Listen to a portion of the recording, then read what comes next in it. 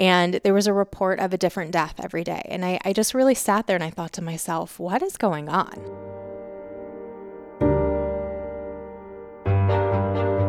Hey, what's up, everyone? Welcome back to another episode of Going Deep with Aaron Watson. I am the host, Aaron Watson, and my guest today is Dr. Gina Marchando. She is the executive director of Dream Life Recovery Center, which will be opening up in January and solving or directly addressing the opioid and addiction epidemic regionally in Western Pennsylvania. Our conversation today is not specific to Pittsburgh, outside of the fact that Gina chose to come here when she saw an opportunity to make a difference and to move the treatment options forward into some of the most modern approaches available for substance abuse and addiction. This conversation is timeless, is going to be valuable for everyone who has been touched by addiction, whether you have been yourself, have a family member, or just want to know a little bit more about what's going on in our modern world. I learned a lot. I'm so appreciative to Gina for taking the time to speak with us. So here is my conversation with Dr. Gina Marchando.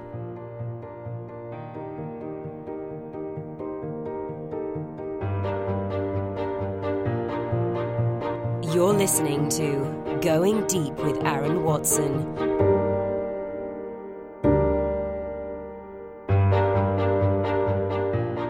I don't usually get to say doctor, so I'm gonna say doctor. Okay. Dr. Gina, welcome to Going Deep with Aaron Watson. Thank you so much for doing this. Thanks so much for having me. I was really inspired. We were working on another account that we do, Entrepreneurs of Pittsburgh, and I was really inspired by your story. Had to get you on the podcast to share it with the audience. So to start things off, I think it would make a lot of sense just to explain what Dream Life Recovery is, why you guys are out in Donegal, and a little bit about the problem that you're trying to solve. Sure. So Dream Life Recovery is a brand new, we're not yet open. We are anticipating opening right after the new year in the first week of January 2019, but we are an 84-bed private detox and rehabilitation center for drugs and alcohol.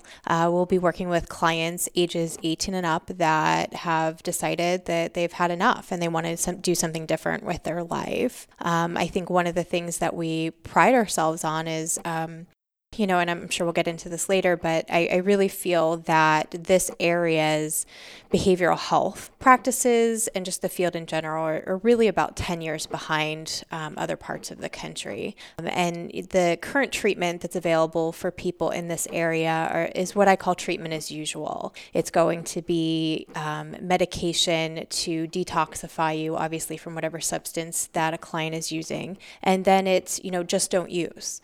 I think we can all agree clearly that's not working. You can't get on social media. You can't turn on the TV without seeing or hearing about someone else dying as a result of addiction. At Dream Life, we have spent close to a year really picking out and identifying different trends and themes and evidence-based practices that work that for whatever reason is not currently being used here in the Pittsburgh area, to take that treatment as usual and make it more of an individualized treatment plan. I think I shared with you when we were talking on another project, happy people don't stick needles in their arms. And if addiction was as simple as just don't use, people wouldn't be dying. So we have to really treat the underlying issues and what I call kind of the core issues that led to that addiction, whether that is, unresolved childhood trauma and abuse, it's combat trauma. There's a tremendous amount of that these days, and the VA just can't keep up. Or it's, other life circumstances that have happened that, people are hurting from, and they've turned to substances to really self-medicate.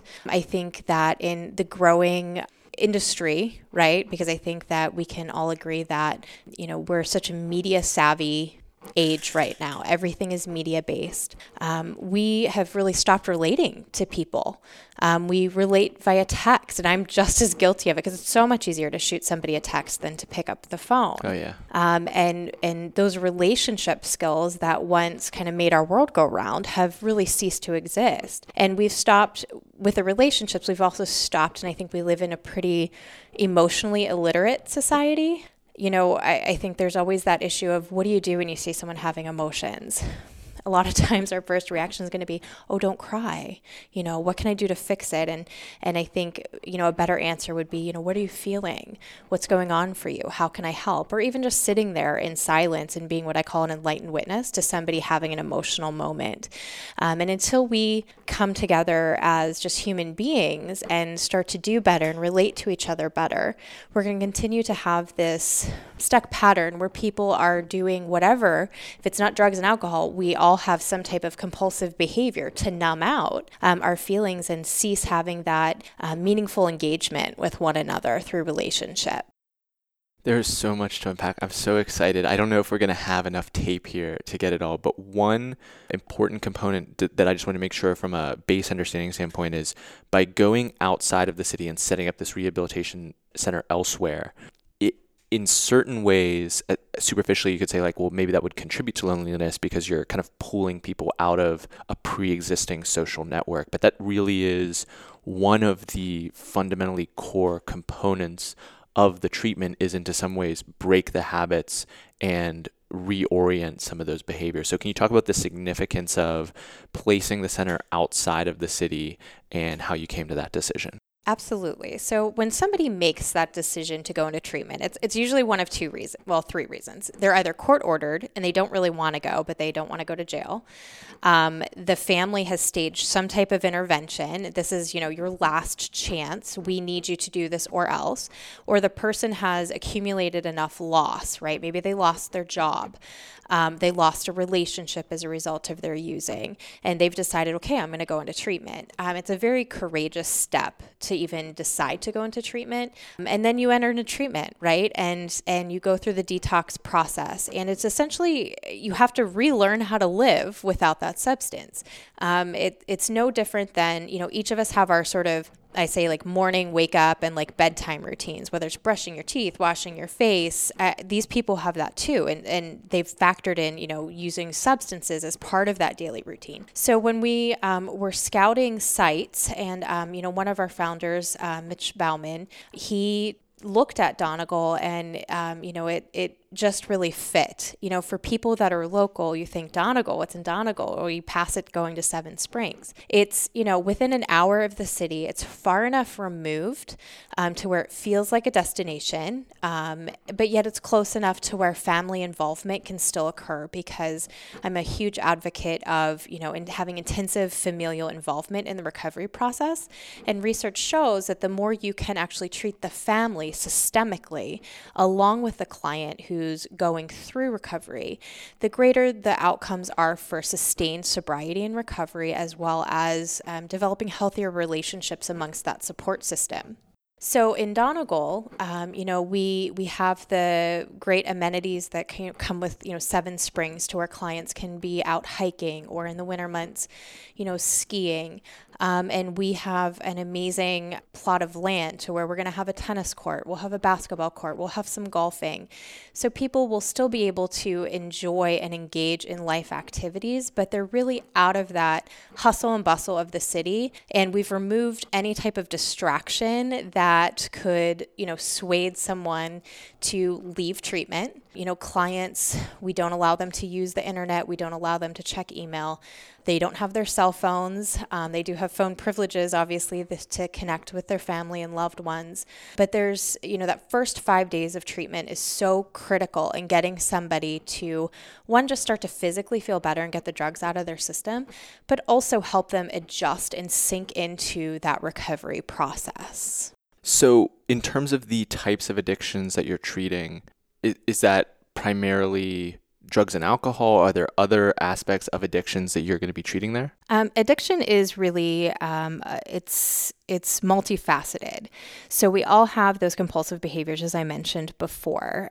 For a client to come into Dream Life Recovery, they're going to have a primary diagnosis of some type of substance use disorder, alcohol, heroin, amphetamine, and comorbidly with that, right? I said earlier, happy people don't put needles in their arms. There's going to be underlying mental health issues that are secondary. Could be depression, anxiety, post-traumatic stress disorder, ADHD, And, there's going to be other ancillary things that come up along the way. So clients that will come into Dream Life Recovery more often than not are going to have what we call co-occurring disorders, where the primary diagnosis, what they're there for, is going to be the drug abuse. But we do have, a fleet of psychiatrists and other, addictionologists as well as physicians who will give the client multiple evaluations to identify, okay, what's really going on? You will find those people who have no idea why they use. And, through the process of evaluating and therapy, it comes out they had no idea that they have, a raging anxiety disorder. We tend to be pretty, I'd say, self-contained in the sense that we just assume that everyone thinks the way we do or feels the way we do. And we could be really struggling with something like anxiety and have no idea that, hey, like I could get treatment for this and I don't have to live this way. So what was missing? You came from out of town. You alluded to earlier this feeling that some of the practices here are 10 years behind. Can you paint a little bit more picture on what the differences are and why it was so salient to you and apparent that there was an opportunity to evolve some of the treatments? Sure. I think I shared with you in conversation, I was actually born and raised in southwestern Pennsylvania, and I left in the early 2000s for grad school. And I found myself, down in South Florida. Unfortunately, in the summer of 2017, my nephew became part of the statistic in southwestern Pennsylvania. He overdosed and died of heroin. And I remember for that week that I was home for the funeral, it was one of the weeks where there were multiple deaths. And, what will happen is when it's, made aware that somebody's died of heroin, a lot of the individuals struggling with addiction will essentially kind of what we call chase the dragon, right? They're after that particular batch of heroin that led to somebody overdosing. It's not that they want to die. They want to have that really intense high. And I'm pretty sure that entire week I was here, I was sitting in my mother's living room watching, the news, and there was a report of a different death every day. And I just really sat there and I thought to myself, what is going on? Pittsburgh is championed as a medical city. And for the most part, we have an amazing healthcare. We have two amazing healthcare systems. We have amazing schools that crank out, world experts and people that are incredibly respected in the field. But when you start to look at behavioral health, we have a huge gap. And it just didn't really sit right with me. It bothered me because, 6 degrees of separation isn't true when it comes to the epidemic here. I would say at best, we're 1 to 2 degrees of separation. There isn't a single person who doesn't know someone, either personally or indirectly, that has been impacted by the drug epidemic here. And so when Dream Life started to come together, one of the founders reached out to me and said, hey, I'm thinking of opening a treatment center in Pittsburgh. He had no idea I was actually from here. And in that moment, I thought, well, thank goodness somebody is going in and wants to do something different, something innovative, bring another option to the area. And I had never really planned to come back to this area, but it came to a point where I kind of shrugged my shoulders and said, well, I guess it's time to go home and do something because nobody else is. So that's how I got back to Pittsburgh. And, I've been back now for about half a year. And I think the treatment that's here is they're doing the absolute best that they can. There's just an abundance of clients, and there just isn't enough beds to actually provide the treatment that people need in this area. So Dream Life kind of started to come to fruition, and we started to identify the things that people aren't doing. Certainly, every facility wants to provide evidence-based treatment. And when someone says evidence-based treatment, that's usually through theories of intervention, like cognitive behavioral therapy, dialectical behavioral therapy, which is about, regulating your emotions. And cognitive behavioral is about changing your thought patterns. And those are great, but not everybody learns the same way. Not everybody processes the same way. So at Dream Life, we have taken the steps to expand our core menu of services. So meaning anyone that walks through our door, we're going to have different modalities that more than likely, if they've been in treatment in this area, they've not been subjected to before. As I mentioned, we have a great campus. We have a full suite of what we call adventure therapies. And adventure therapy is, it can be done a number of different ways. It could be high ropes or low ropes. It could be a pamper pull, and it's always done in a therapeutic way. So for the pamper pull, you're, on the top of this really tall podium, and it's about really surrendering. So, the therapist will walk you through and help you process, and then you really jump from this pole, and it's about surrendering to the process of recovery and surrendering yourself to, working towards those things that you state that you want. We'll be working with equine therapy, which has fantastic outcomes and is being heavily looked at in the clinical world as having some real significant value. There's nothing more amazing than, us as a human being in the presence of this huge, majestic creature who is very intuitive and can help us work on things like boundaries in ways that some people are going to get far more than just traditional talk therapy. We have art therapy, music therapy, energy therapy, because the body remembers, right? We have our actual brain memory, our neurological memory, and then you have cellular memory. And cellular memory for individuals that have a history of trauma and abuse, particularly childhood abuse, whether it's physical or sexual, is overwhelming. We may not have that conscious memory of what happened to us, but we have these feelings or sensations in our body. And when our body reacts, it's kind of scary, right? It's scary when we can't, make sense of something or articulate what's going on. And that oftentimes can be a trigger for relapse or to use substances. We have hydrotherapy, chromotherapy, acoustic vibrotherapy.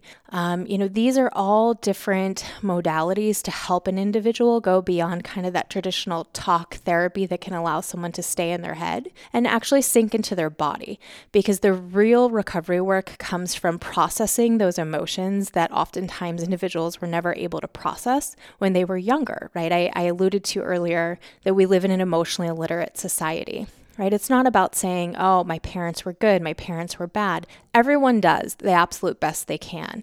But if we grew up in an environment where we learned emotional rules, right? Good girls don't get angry, they cry. Or for boys, right? Boys don't cry, they get angry. We have learned messages on a very unconscious level that anytime those emotions start to come up, we are going to push them in that way that coincides with those rules that we learned growing up that we needed to abide by in order to survive. And it might not be survival in the sense of life or death. It could be survival in the sense of I need to please the grown-ups around me so they don't abandon me. And that's indistinguishable from survival, Absolutely. even if it's not the reality. Absolutely. It's all, impulse. One of the biggest wounds, I would say, of childhood is abandonment. And it's not necessarily physical abandonment. It could be emotional abandonment. And when you start to look at different addictions, right, whether we're talking substance abuse, we're talking sex addiction, we're talking eating disorders, abandonment is at the core of all of our addictive behaviors. And a lot of people will say that sounds just so dramatic. And it sounds dramatic because it is dramatic. It's typically that wound that we'll feel in like the core or like the pit of our stomach. People will describe it as like this empty like hole. And they start to attempt to fill it with things. And that can be shopping, that could be drugs, alcohol, food, gambling, sex. I mean, it goes on and on and on. Process addictions are you can't number them. There's so many of them. Self-injury, right? There's so many things that people will do to attempt to fulfill that void that's in that pit or core of their stomach that actually goes back to abandonment injuries, just so they don't have to feel. Drug and alcohol, it's no different. It's the same process. So talk a little bit about before you were called back to Pittsburgh. How similar is this work? Is this just more or less a continuation in a different location? Or to some degree, are you pushing into new territory of your own skill set in being the executive director of this center? Mm-hmm. I've run treatment centers before. Prior to coming back to Pittsburgh, I was outside of Nashville running The Ranch, which is a 149-bed facility across 22 miles and 2,000 acres. We treated mental health. We treated substance abuse, we treated eating disorders, and sex addiction, all gender specific. And prior to that, I've worked in a corporate role where I was rolling out treatment centers up and down the East Coast. I've run a psychiatric hospital. I've had a private practice. I've done a lot in my career, and I think coming back to Pittsburgh, the exciting thing about coming back to Pittsburgh is not only being able to be kind of the boots on the ground in changing the face of our area's treatment platform or industry, but bringing in different modalities that are not currently being done at treatment centers altogether. The days of someone going into treatment and, okay, just stop using drugs and we're going to do talk therapy for a month and then, okay, you're ready to go home, they're over. We're a full continuum of care. Someone can come into us and detox and then stay with us for residential treatment and then step down for partial hospitalization treatment. And, that's insurmountable because as I mentioned earlier about the relationship piece, when you go into treatment, it's incredibly vulnerable. And you make that connection with your treatment team, your physicians, your therapists, and, at Dream Life, you'll have a team of both. And you start to do the work. And there's nothing worse than somebody starting to do the work and then having to step down or transition treatment teams, prematurely, because then it's starting over and all those walls and those guards go back up. And for us to be able to provide that full continuum of care to clients it's just really invaluable. A client could easily be with us for 45 to 60 days if they stay with us for the full continuum of care. And the longer that you can be in that supportive environment, drug-free, with that safety, that support, that containment, the greater the likelihood and outcomes of sustained sobriety and recovery. And it makes sense that if abandonment is really at the core, like cutting something off like that too early would perfectly sear right on that pre-existing wound. Absolutely. It would absolutely trigger and probably exacerbate some type of relapse. So you talked a little bit at the beginning of this conversation about we live in this digital world and people are texting instead of calling, or they're calling instead of sitting here face to face with someone. And what I don't think we're going to solve all the world's problems and completely put all of the understanding on top of this problem. But this abandonment issue, this loneliness, this addiction issue, there is a groundswell in terms of media coverage. We actually, a while back, interviewed John Fetterman, who's one of the first politicians to really talk about the opioid epidemic and this crisis that other people just weren't even acknowledging. In your interpretation, and I don't think this necessarily has to be regionally specific, is this something where we have the tools from a media standpoint to get stories like this out there, and we're finally coming across a long-standing issue?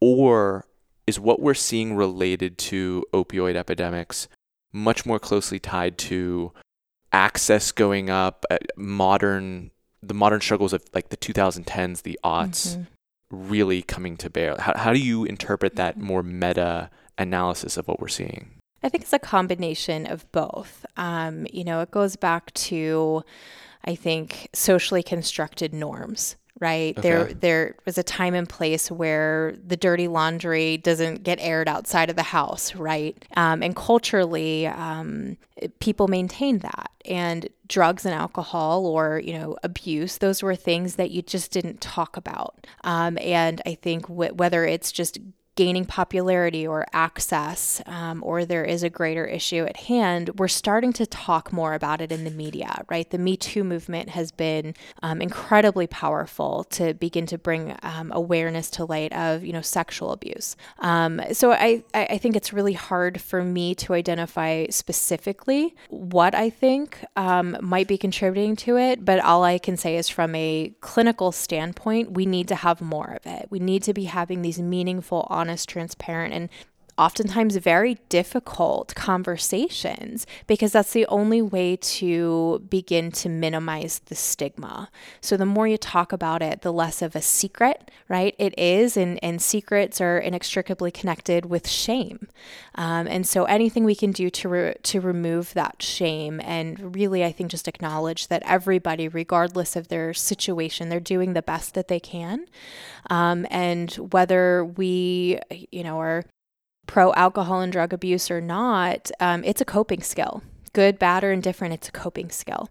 And we have to help people in the best way possible. And I think as a society, we aren't doing the best that we can. And the more I think clinically we can band together professionals in the network, reaching out to family members and getting familial involvement. I mean, there's countless ways I think we can do better.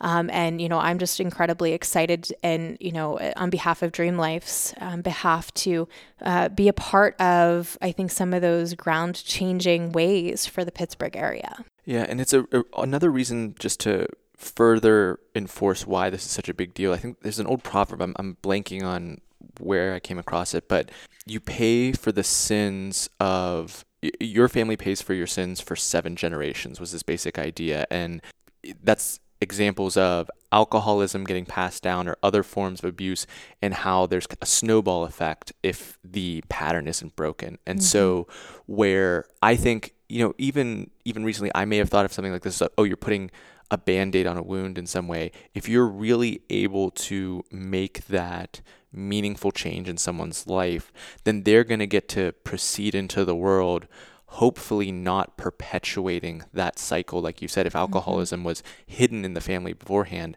this is that opportunity to nip it in the bud and just create a healthier society, a healthier culture writ large. So I think it's fantastically exciting. Yeah, there's a really amazing therapeutic exercise called a genogram, and it's looking at, 3 generations of a family.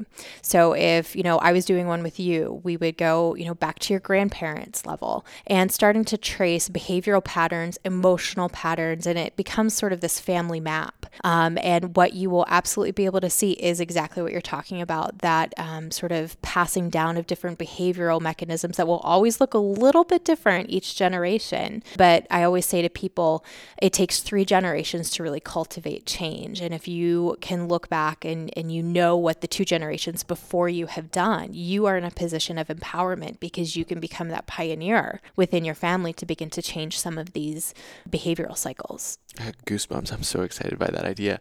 Gina, this has been fantastic. Thank you so much for coming on the show. Before we do our standard wrap-up questions, is there anything else that you're hoping to share today, whether that is about addiction, about Dream Life, about your work that we didn't give you the chance to? I think it just comes down to being kind to one another and really, every day having some type of awareness that, okay, everybody is doing the best that they can. What can I do to make somebody's life a little easier, a little happier today? And, picking up that phone and reaching out to a friend or a family member you haven't heard from in a while and just saying, hey, I'm thinking of you. Not being afraid to talk out loud with people and have those meaningful conversations about some of the things that are going on, whether it's substance related, it's trauma related, it's something else related. The universe gives us plenty of opportunities every day to become a change factor. And I just really encourage people to identify those in their life and be brave enough to take that challenge on. I love that. And I also think a big part of that is bringing someone in. So if you know someone might be lonely or struggling, recognizing the strength of your own family or friend group or social group and finding a way to pull those people in. Absolutely. And understanding that that's a big part of making a change. Yeah, absolutely. And if, you're faced with a situation that you don't know how to handle, reaching out to a professional. As I mentioned, we're not going to be open until January, but, our hotline is up and running. So, always feeling free to give us a call for help, because we're more than happy to connect people with resources that they might be needing. Perfect. That hotline is on the website, but I want to make sure that people get all the digital coordinates so they can learn more about Dream Life Recovery. Where can we direct people? You can direct them to dreamliferecovery.com. It's our hotline is 1-833-330-LIFE. You can find us on Facebook under Dream Life Recovery, and you can find us on Instagram at Dream Life PA, and follow our construction progression. Beautiful. We're going to link that all in the show notes. goingdeepwithaaron.com/podcast is the place to find it for this and every episode of the show.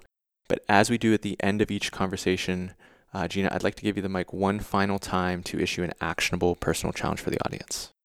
I would absolutely challenge everyone to go out of their way to just be kind to somebody today, whether it's a stranger, whether it's making eye contact or just a smile, because those meaningful relational interactions can make all the difference in somebody's world, especially somebody who is struggling with addiction, to really let them know that, hey, they're seen or they could be heard.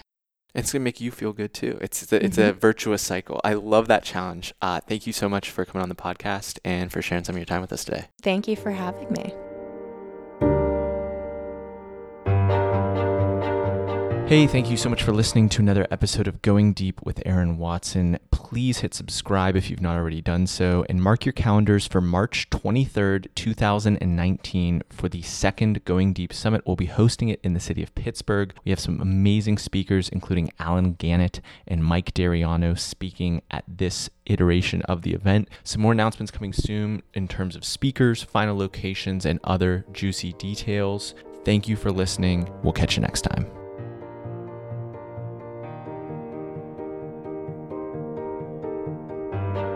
Thanks for listening. Connect with Aaron on Twitter and Instagram at AaronWatson59.